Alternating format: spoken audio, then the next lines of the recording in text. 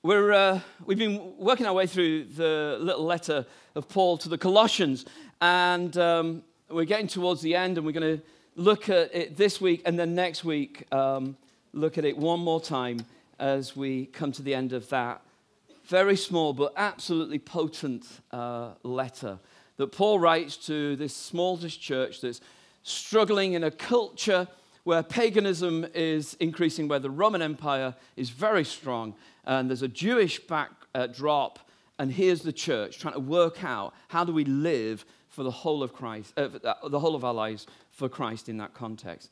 And Paul writes to them and reminds them that because of Jesus, that Jesus actually changes everything, that Jesus changes our Monday to Saturday lives, that Jesus and the gospel creates this alternative communities, that the gospel means that we can live consistently. But when Paul writes to churches, sometimes there's a place where we want to grapple with what he is saying. And certainly this is one of the passages we're going to move to today, where people have wanted to grapple with what Paul said, to try and understand him, but also sometimes, to be honest, just to disagree with him. And so if you've got a Bible or you can find a Bible, then can you turn with me to chapter 3 and verse 18? I want to be thinking about living consistently for Christ in the areas of home and in the areas of work. And next week, what I want to do as we finish the book off is to think about friendship. What does Christian friendship look like? So today is kind of like home and work, and next week will be about friendship. But this is a passage that some of you will know really well, chapter 3, verse 18. Wives, submit yourselves to your husbands, as is fitting in the Lord. Husbands, love your wives. Don't be harsh with them. Children, obey your parents in everything, for this pleases the Lord. Fathers, don't embitter your children, or they'll become discouraged. Slaves, obey your earthly masters in everything, and do it, not only when their eye is on you, and to curry their favor, but with sincerity of heart and reverence for the Lord. Whatever you do, work at it with all your heart, as working for the Lord, not for human masters. Since you know that you will receive an inheritance from the Lord as a reward, it's the Lord Christ you're serving. Those who do wrong will be repaid for their wrongs, and there is no favoritism.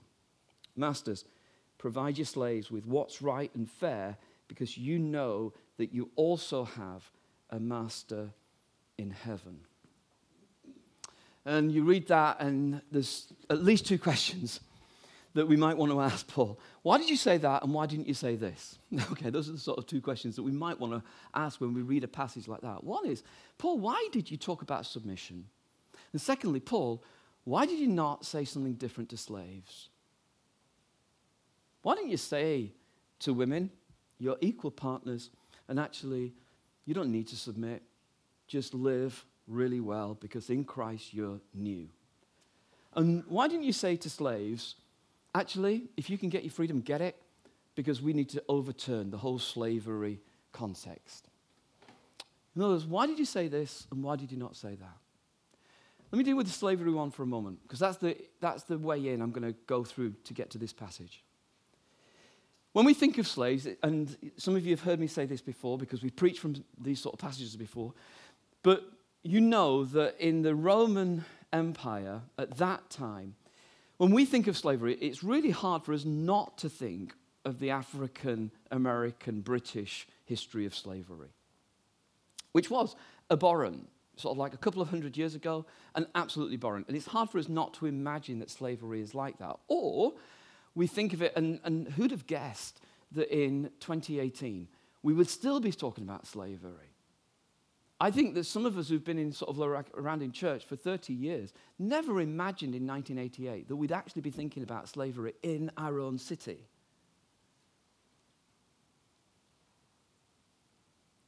And there's no doubt that what goes on today absolutely strips away humanity. I think it's evil. I think it's opposite of what God would want. I think God will judge those who are involved in trafficking, in the sex trade, who are involved in that. I think there's no doubt about that. We've got folks in our own congregation who work for the release of those in those contexts. And I think they're doing what God would want in that context. It's hard, and it's not easy, and it's not simplistic, and it's certainly not romantic. But actually, that idea that we've got a situation where people are being trafficked against their will into context that they can't get free from, and then used and abused and thrown away, is exactly the opposite of everything that God would ever want for his own creation. I'm saying what you already know. In Rome at the time, it was a bit of a different situation. Some slaves certainly had that experience, and some slaves didn't. In fact, for some people, being a slave at that time, way back in the first century, was not the worst thing that could happen to you. But still, why did Paul not actually have the vision to say we could overturn this system?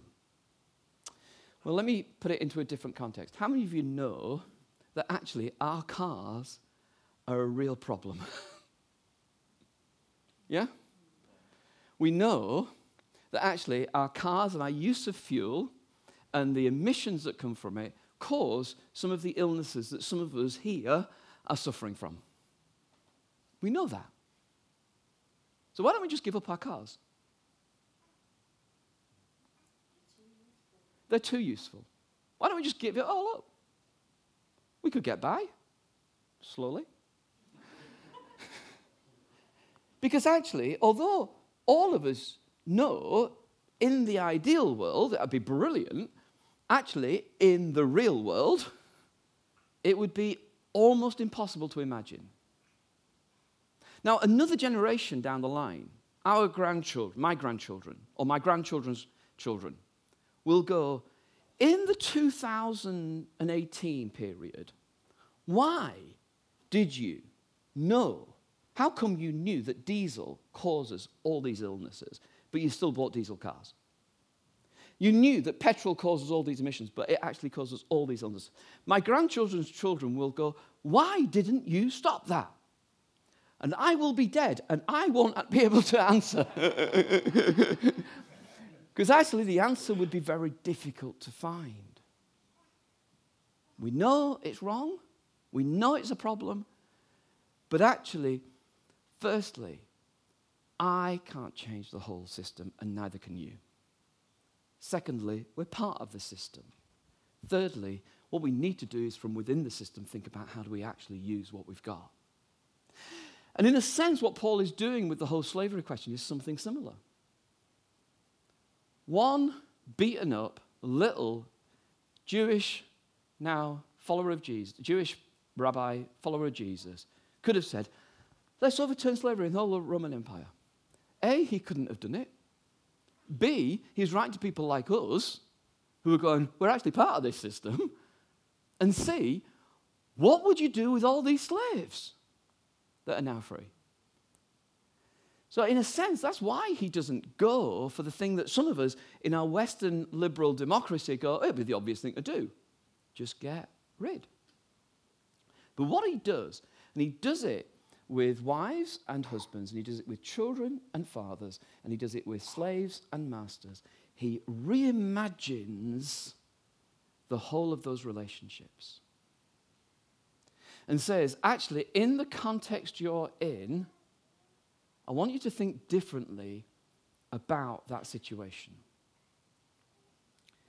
And one of the interesting things he does is he speaks to, at that time, those who were seen to have the least power, and he speaks to those first, wives, children, slaves, and then speaks to the husbands, masters, fathers and masters. And in a sense, the wives, children, and slaves were the people who, in many ways, had the least power. They were the least able to change things. But he speaks to them first and says, actually, it's the way you deal with these situations that could actually transform something.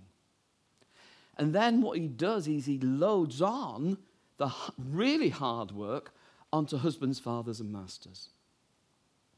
Now, what I want to do is think it through the masters and slaves bit. So you've got to go with me for this for a bit. All right, we've got to kind of imagine ourselves back there. There's one piece of information that is really, I think is really interesting. When Paul is writing all of this to little churches, probably, well, certainly not as big as the number who are in this room right now, these were not abstract ideas. These were things that people in that church were really grappling with. And we know that, particularly in Colossae, because of one fact, that when Paul writes this letter to the church in Colossians, he sends another letter along with it. The other letter is much smaller, almost one page, and it's really specific, and it's directed to one person. And that one person is called Philemon. Now, this is a situation.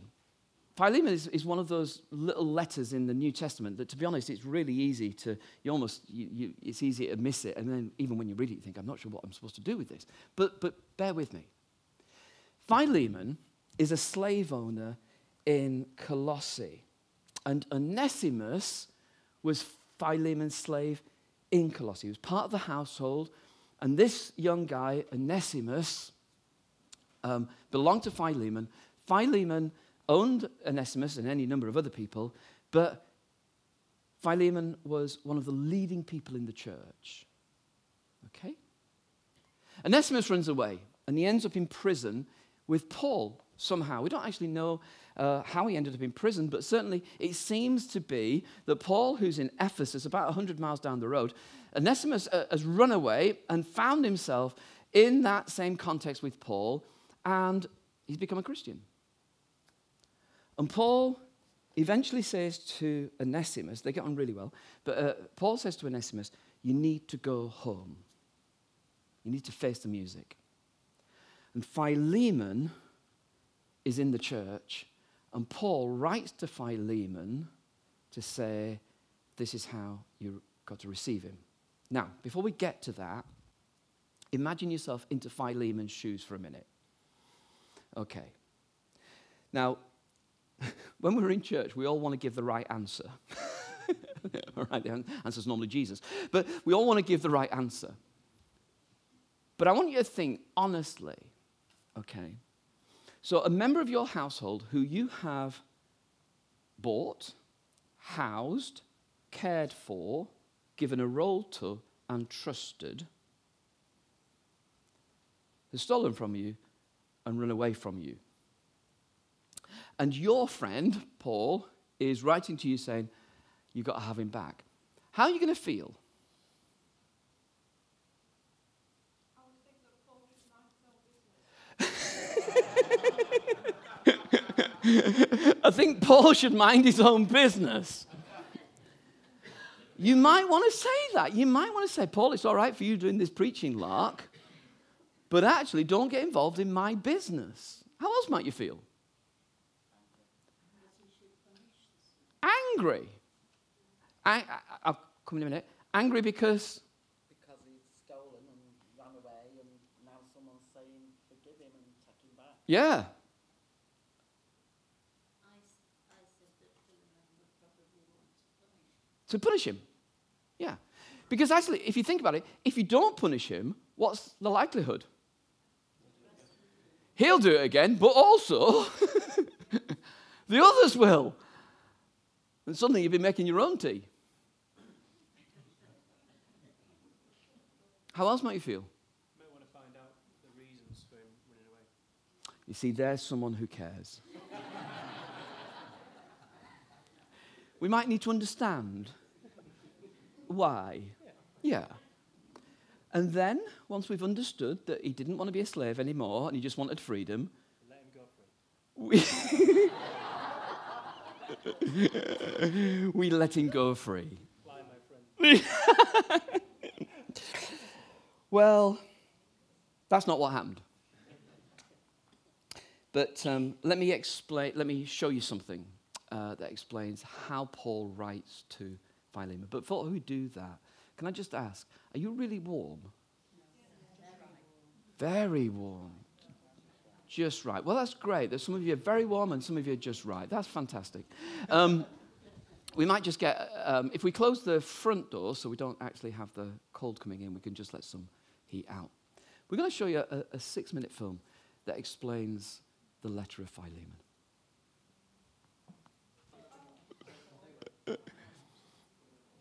Paul's letter to Philemon.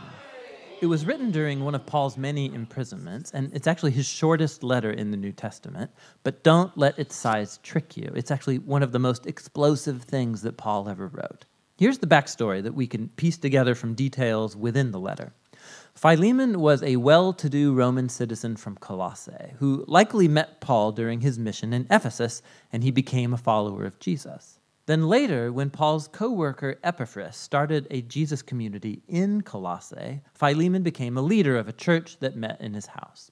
Now, Philemon, like all household patriarchs in the Roman world, owned slaves, one of whom was named Onesimus. And at some point, these two had a serious conflict. Onesimus wronged Philemon in some way. Maybe it was theft, or maybe he cheated him. We don't exactly know. But afterwards, Onesimus ran away. Eventually, Onesimus came to Paul in prison, likely to appeal for help. And in the process, he became a follower of Jesus and then a beloved assistant of Paul. And so Paul finds himself in a very difficult and delicate situation as he writes this letter. He's going to ask Philemon not just to forgive Onesimus and receive him back, but to embrace him as a brother in the Messiah and no longer as a slave. Here's how he does it. Paul opens with a prayer, first praising Philemon and thanking God for the love and faithfulness he's shown to Jesus, to his people. And he then paves the way for his request with this line: I pray that the partnership that springs from your faith may effectively lead you to recognize all the good things at work in us, leading us into the Messiah. Now, a key word here is partnership, or in Greek, koinonia. It means sharing or mutual participation. It's when two or more people receive something together and share in it, becoming partners. Paul's saying that faithfulness to Jesus means recognizing that all of his followers are equal partners who share together in the gift of God's love and grace. And for Paul, this experience of koinonia among Jesus' followers, it's not just an idea that you think about, it's something that you do in your relationships, which moves Paul on to his request. He finally brings up Onesimus. He says that he's become Paul's child in prison, meaning that Paul led Onesimus to dedicate his life and allegiance to Jesus, and so Paul and Onesimus are now family members in the Messiah. He's been serving Paul faithfully in prison, and even though Paul wants to keep him around, he knows that this unresolved conflict with Philemon has to be reconciled if they say that they're followers of Jesus, which moves Paul on to his bold request, that Philemon receive Onesimus back, no longer as a slave, but as more than a slave, as a beloved brother in the Lord. Now, this is a really tall order.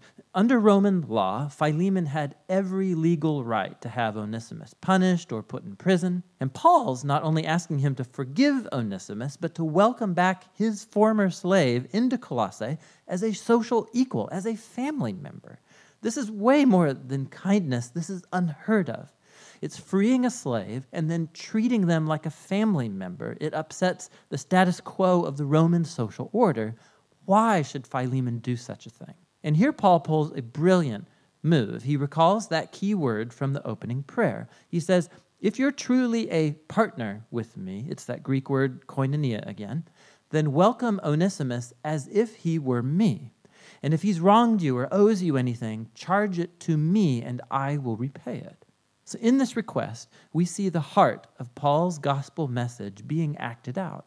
It's first of all about reconciliation. It's just like he told the Corinthians. In the Messiah, God was reconciling the world to himself, not counting people's sins against them.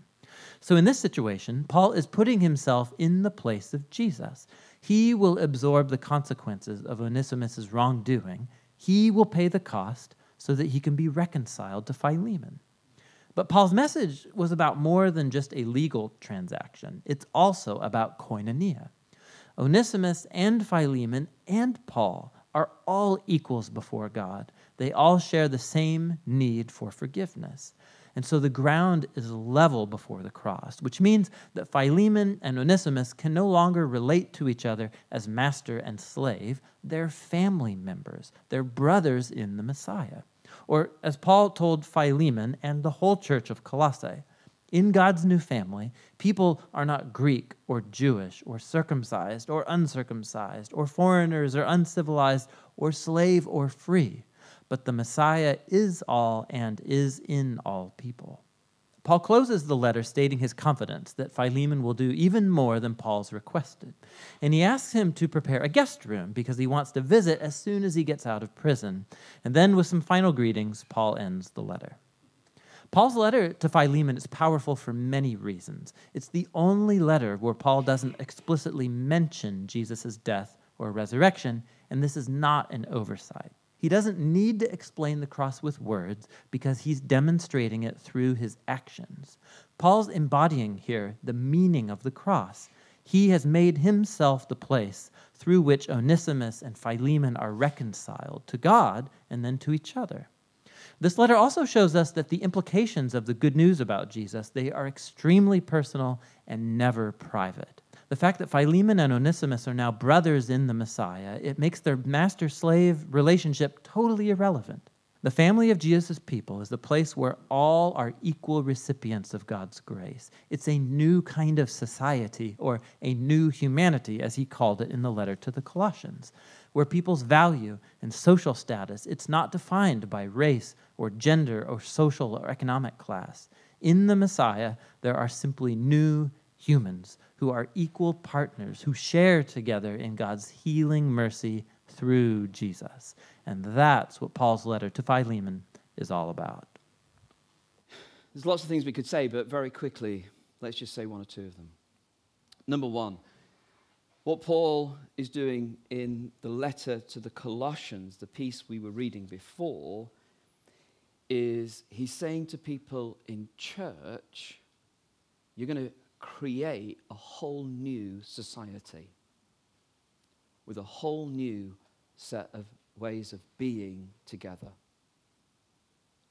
where you're not just taking on the cultural expectations around you and then somehow bringing them in and saying, well, Jesus will help us get them, but actually you're going to demonstrate something very different. And it's very noticeable with the slave and master thing. And that's why Paul spends quite a lot of time, he spends much more time talking to slaves than he does to anybody else out of those 6 categories. Because he says to the slaves, I want you to think differently about the situation you're in. I want you to see that you're serving the Lord. I want you to know there's no favoritism. I want you to know that God will reward you. You that have no power. If you think differently about the situation you're in, actually you'll find it's a gateway to blessing. And if you work back then, can we put the slides up? If we work back, then we're asking ourselves the same question about what does it mean for Jesus Christ to be Lord in our relationships with our children. So he says to fathers, don't exasperate your children. Now, there's none of us who are fathers in this room that's ever done that. But you know how it happens in others.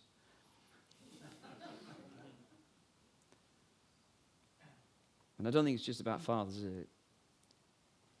It's about how we parent, how we push our kids into a context where, and exasperate is a really good word, where they are tearing their hair out about us.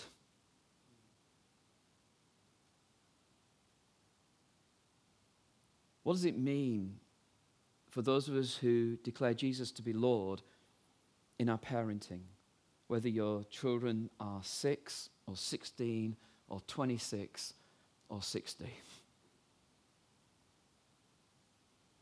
What does it mean to be a parent at a different stage?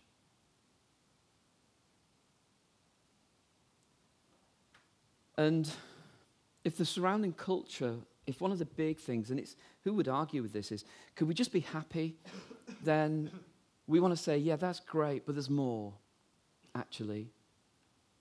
There's more about parenting than just are our children happy. There's something about are our children whole? Are our children thriving? Are we, as parents, those who have a responsibility, are we enabling them to grow and become the people that they need to be, even if that means they're not what you would have wanted them to be? What does it mean to parent when you realize that actually what I'm doing at every stage of my children's lives is I'm getting to know these people as new people. I don't know these people. And when they get to 30, I'm trying to work out, who are you now? Who am I getting to know now? Because you're not the same as you were when you were 12. But it's easy, isn't it, to forget? Am I the only person in the room that forgets that your kids are actually adults towards middle age? Am I the only person in the room that really wants to say, could you take your cup in the kitchen, then realize, you can't say that. But still does.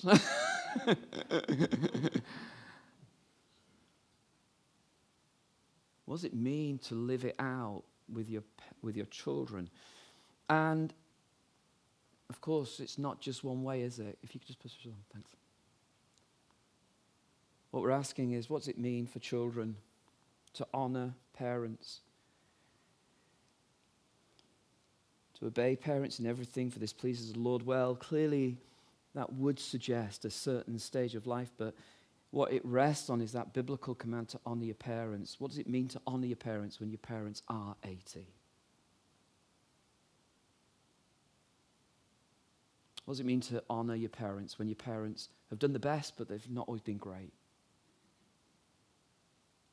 What does it mean to honor your parents when, honestly, you don't really see eye to eye with them? What does it mean to declare Jesus to be Lord in that relationship? And then with wives and husbands, it's not as though suddenly Paul's changing tack and suddenly going, we've got a new topic now. We're going to talk about wives submitting. No. Paul's always said to each of us in the church, will you submit to one another? And what that means in church is, I'll put your needs first. What it means on a church weekend is, I don't have a problem with alcohol. So I'm going to drink because it's not my problem. Submission means, I know you do, so I'm not going to. Submission is not an airy-fairy thing. It's kind of like the decision I take towards you. Because actually, you're really important, and I'm going to put your needs first. And then to husbands, of course, you hear him say, husbands, love your wives. And as with all of these epistles, Paul would never say stuff that's so blooming obvious to everybody. He's saying it because it's not automatic in that context. You had your wives in Rome, you had your wives in the Roman Empire because your wives were those who would bring you children and you could get your family line established. The people you'd probably love would be your mistress. That's who you'd probably love. And your wife, well, it's kind of like childbearing, home. But Paul goes to husbands, no, this wife, we're going to deal with each other differently than we would in wider society. Will you love this one? And will you love this wife, husbands, when your wife gets older and society around you says, in Rome, get a younger model. That's what Rome said. But Jesus Christ is Lord. I'll stay faithful to you. Even as you're getting older, and I'm not getting older, but even as you're... We've seen all this before, and I'm going to just begin to wrap it up with this. If you were with us a couple of weeks ago when we were preaching from chapter 2, you saw that actually you're chosen, holy, and loved, and therefore put on clothes of compassion, of kindness, of gentleness, of humility, and of patience.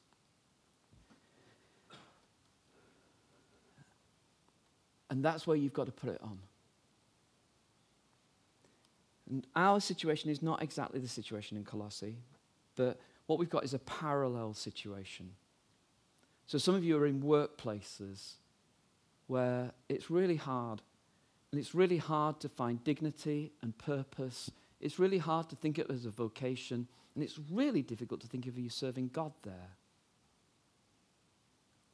And Paul's words 2,000 years ago would echo down the years and go, but actually, it's your attitude. If your attitude is different in that workplace, then, and if that flows from Jesus being Lord, then everything could change and the Lord will reward you, even if it's not great. And those of us who have responsibility for teams of people at work, how do you lead your team? And how do you lead a team of people at work where the culture around you just said the bottom line, sometimes the bottom line is the bottom line? How do you deal with the weak people in your team? The people who aren't just as good? Even the people in your team who sometimes you think you're in the wrong job. How do you deal with your children? How do you deal with those closest of relationships? And as I said a couple of weeks ago, I want to just repeat it because I think it's relevant. We are not perfect. And so, as Paul said in chapter 2, we bear with one another. And I think when we're talking about general relationships, it's easy because you can walk away from those relationships. To be honest, it's not hard really to bear with one another in church because you're together for such a short time. Even the most difficult of us. Do you know what I mean? A couple of hours will do it. It's not hard to bear with one another unless you're absolutely with one another. And that's where it becomes a challenge. Bear with one another. Carry one another's burdens. Tolerate one another. Give space for one another. Forgive one another. For those people in your workplace, the people who've done you down, forgive them. For the people in your family who haven't lived up to what you would have loved them to have been, forgive them. Love one another and let Jesus' peace rule. And then finally, as you remember, Paul said, be thankful for and be thankful to one another.